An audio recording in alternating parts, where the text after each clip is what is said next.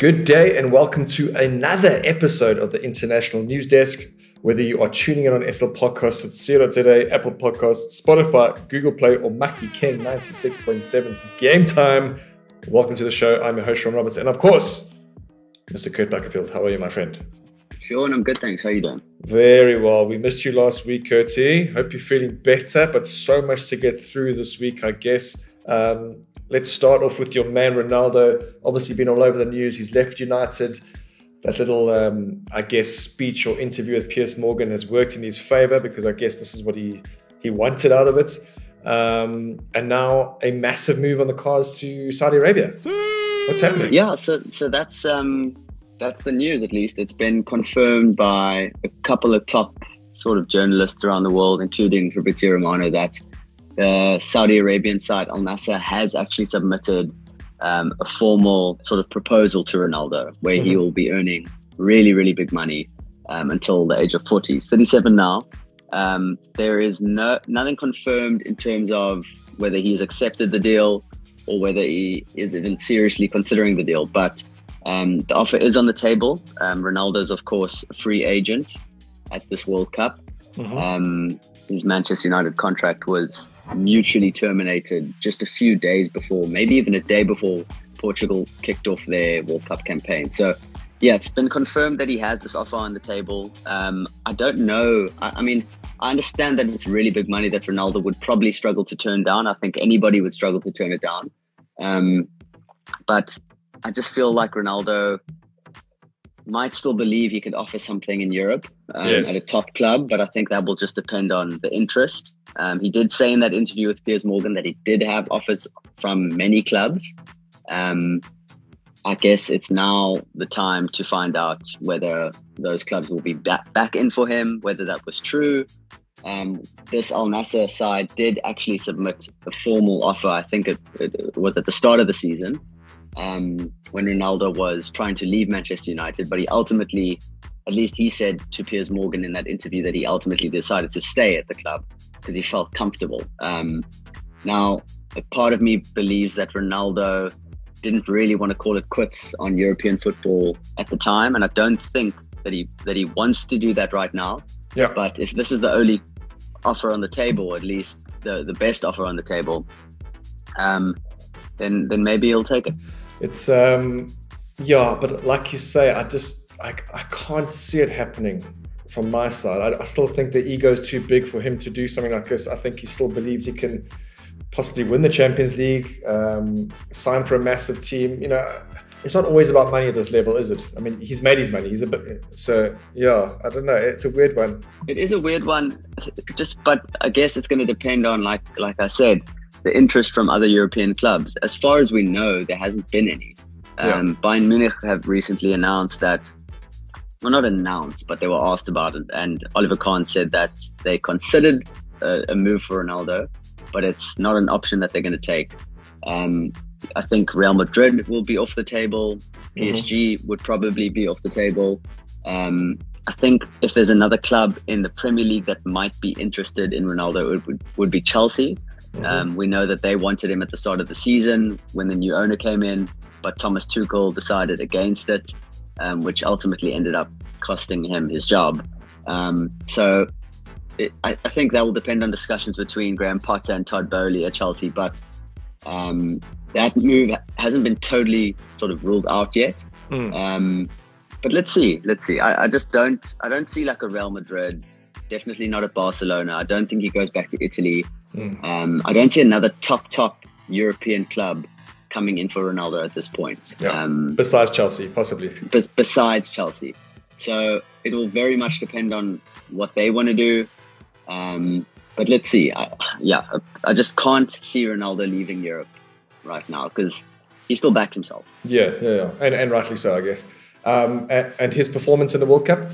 He's actually not playing too badly. I think that a lot of people have been really harsh on him following that interview. A lot of United fans are now sort of only pointing out the negatives from his performances, but I don't think he's been too bad. He scored in their opening game against Ghana. I think it was that penalty. He didn't have a terrible game, and then he was very good in their most recent group game. I'm struggling to remember who that was against now. He came off, but it was against Uruguay. Yeah. He came off in the 80th minute when the game was pretty much wrapped up, but he had a decent performance.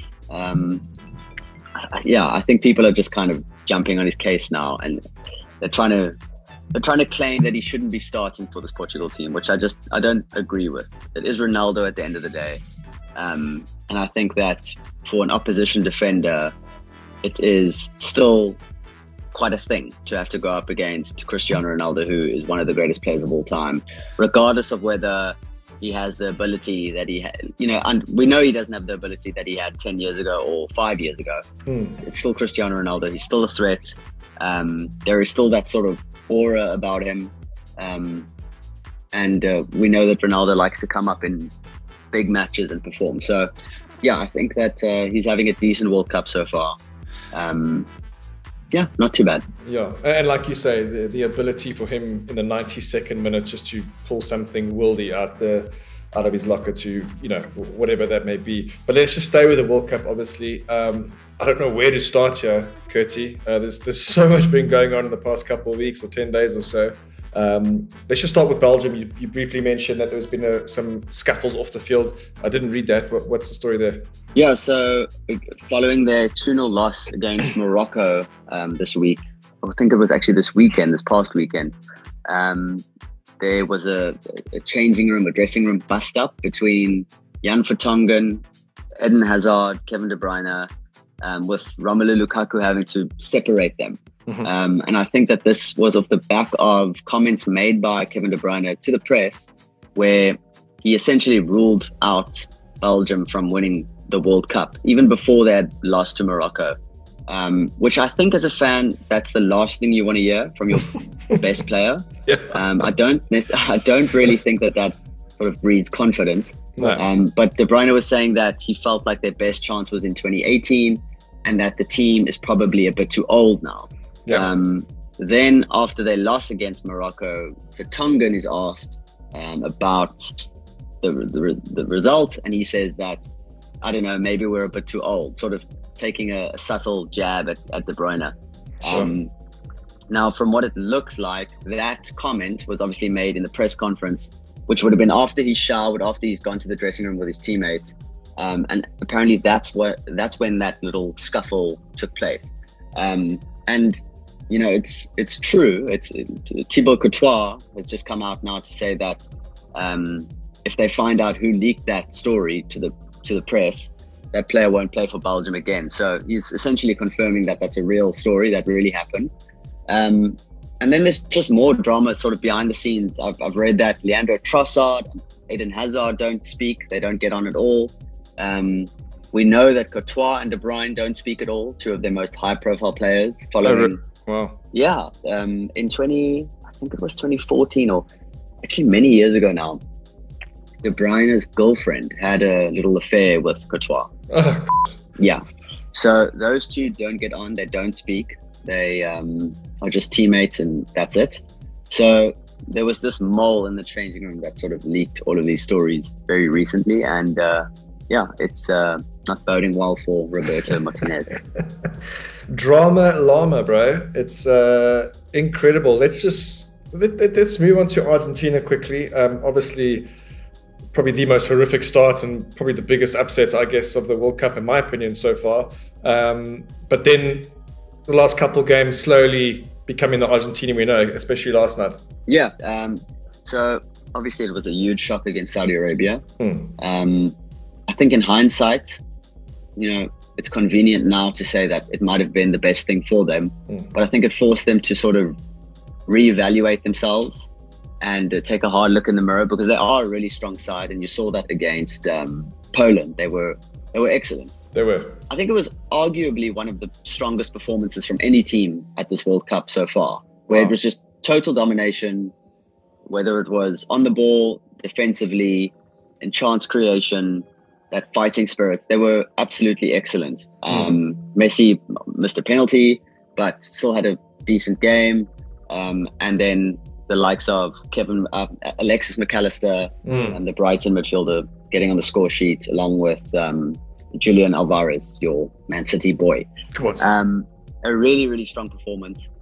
So I think that, at this World Cup, it's 7 games if you get to the final, and you don't want to peak too soon.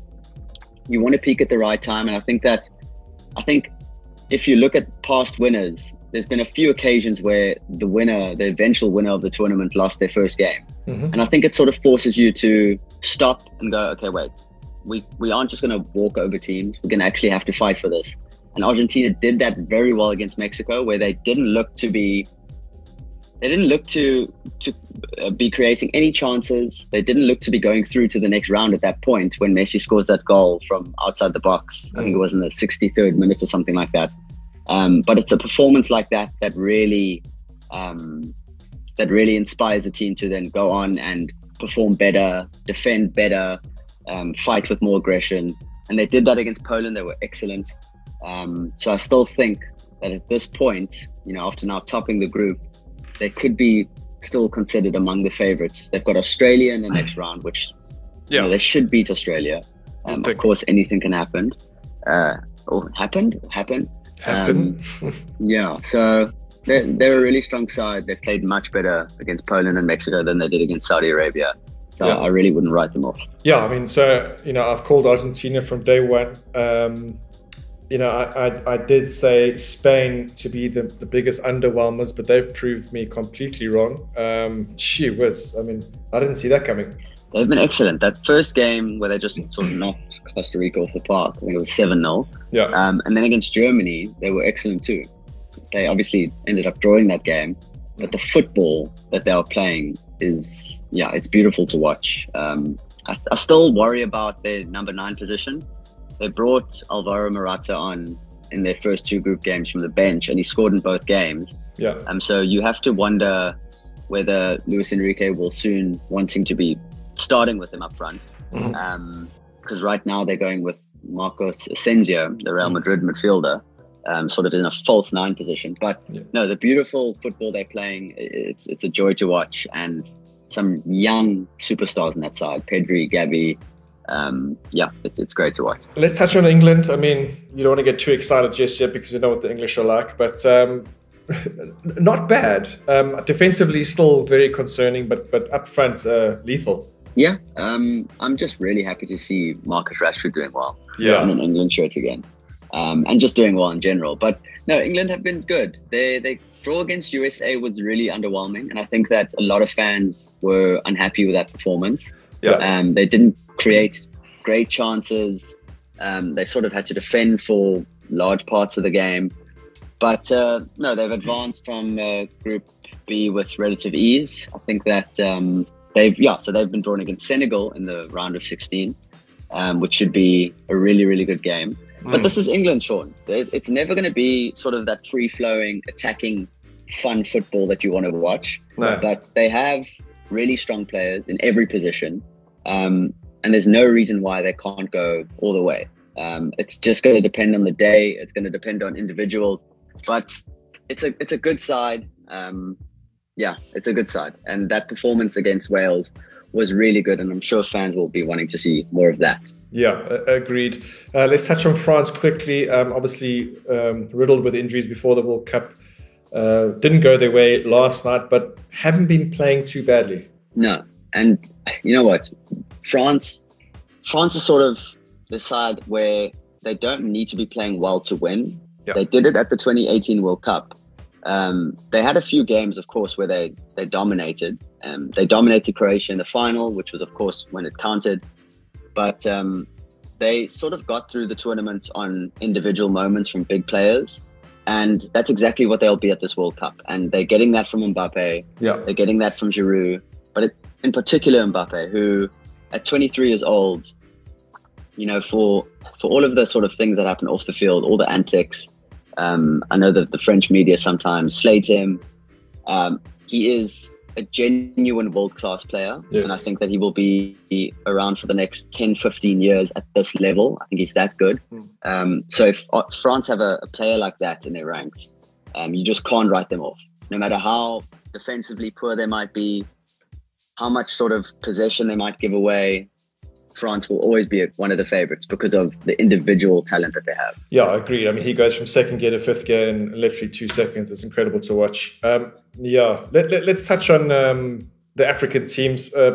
Possibly a bit of a sour story, but let the listeners know what's happened to the Cameroonian camp and their goalkeeper. Yeah, so earlier this week, when Cameroon was, I think, just an hour before kickoff against Serbia, it was the rumor mill had said that Andre Onana, who plays for Inter Milan, formerly of Ajax Amsterdam, is actually from Barcelona's academy. Mm-hmm. He's a real sweeper keeper, plays well with his feet. The news was that he was sent home from the tournament following a disagreement with head coach Rigobert Song. And it's reportedly because Song had asked him to sort of adapt his style to sort of be more of a traditional goalkeeper. So he was talking, I think, specifically about Onana's goal kicks. He doesn't really want to kick long. He likes to play it short. And Onana, we believe, didn't want to do that. At least that's what the Cameroonian camp, the Cameroon FA have said. So they released a statement confirming that he had been sent home from the tournament and that they were focusing on squad harmony. Onana himself then put out a statement, I think a day later, to say that he tried everything he could to find the best possible solution in those conversations with Song and the coaching staff.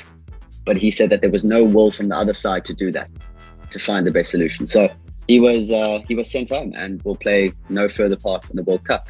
He's been their number one for, I think, 4 or 5 years now. He was their first choice at the 2019 AFCON, at last year's AFCON, actually this year's AFCON. It's a really strange story. And then they go and concede 3 goals in that game against Serbia. Something smells fishy. I mean, if you know what kind of goalkeeper he is coming into the World Cup, you know what kind of style he plays. That doesn't cut it for me.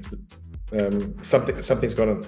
It's a weird one, and you as a goalkeeper will know more about it than I do. But I find it really, really strange. I mean, he's been sort of over the last 5-6 years rated as one of the best young goalkeepers in the world, best young sweeper keepers. He really is excellent with his feet. He's a good shot stopper.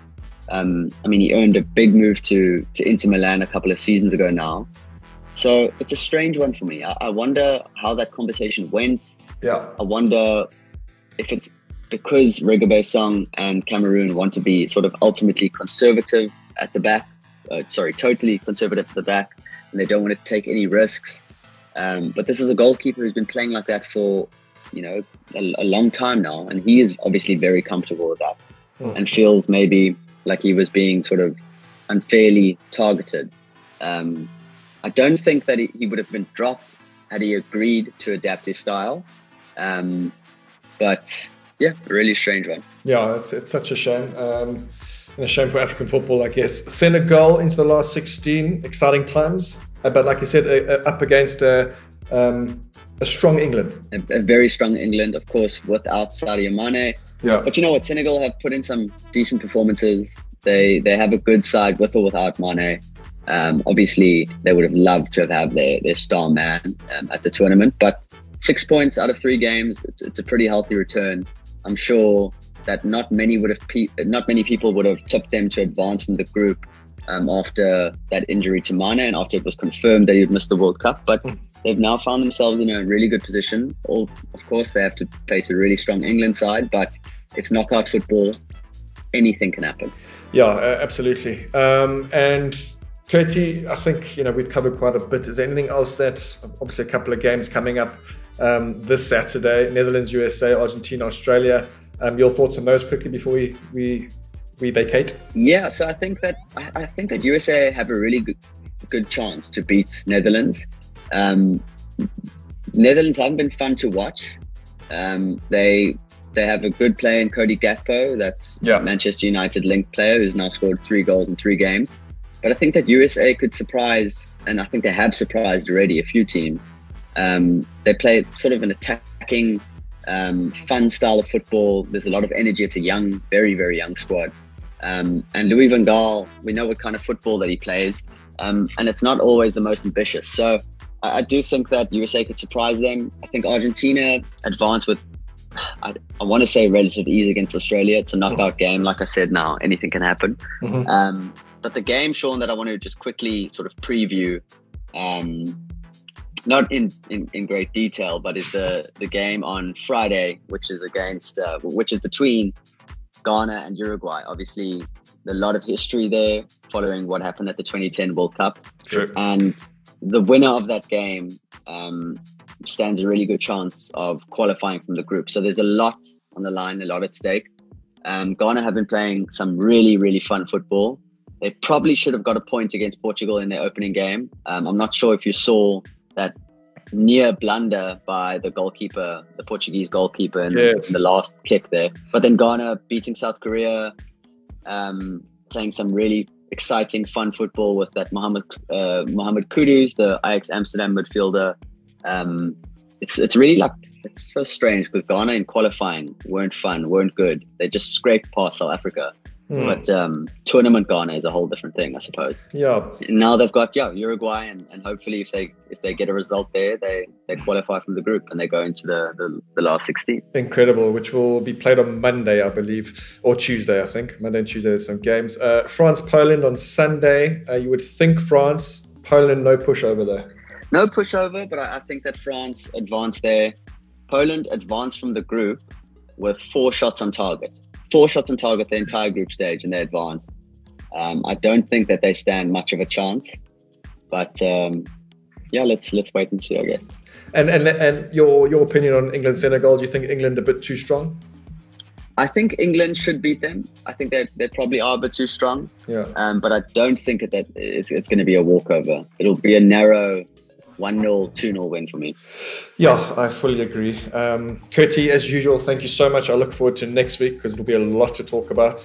And that is how we wrap up this episode of the International News Desk. So whether you have been listening on SR Podcast at Student Today, Google Play, Apple Podcasts, or Mikey King 96.7 Game Time, thank you for tuning in. I've been your host, Sean Roberts. And of course, Mr. Kurt Buckenfield. Thank you, sir. Cheers, Sean. Thank you.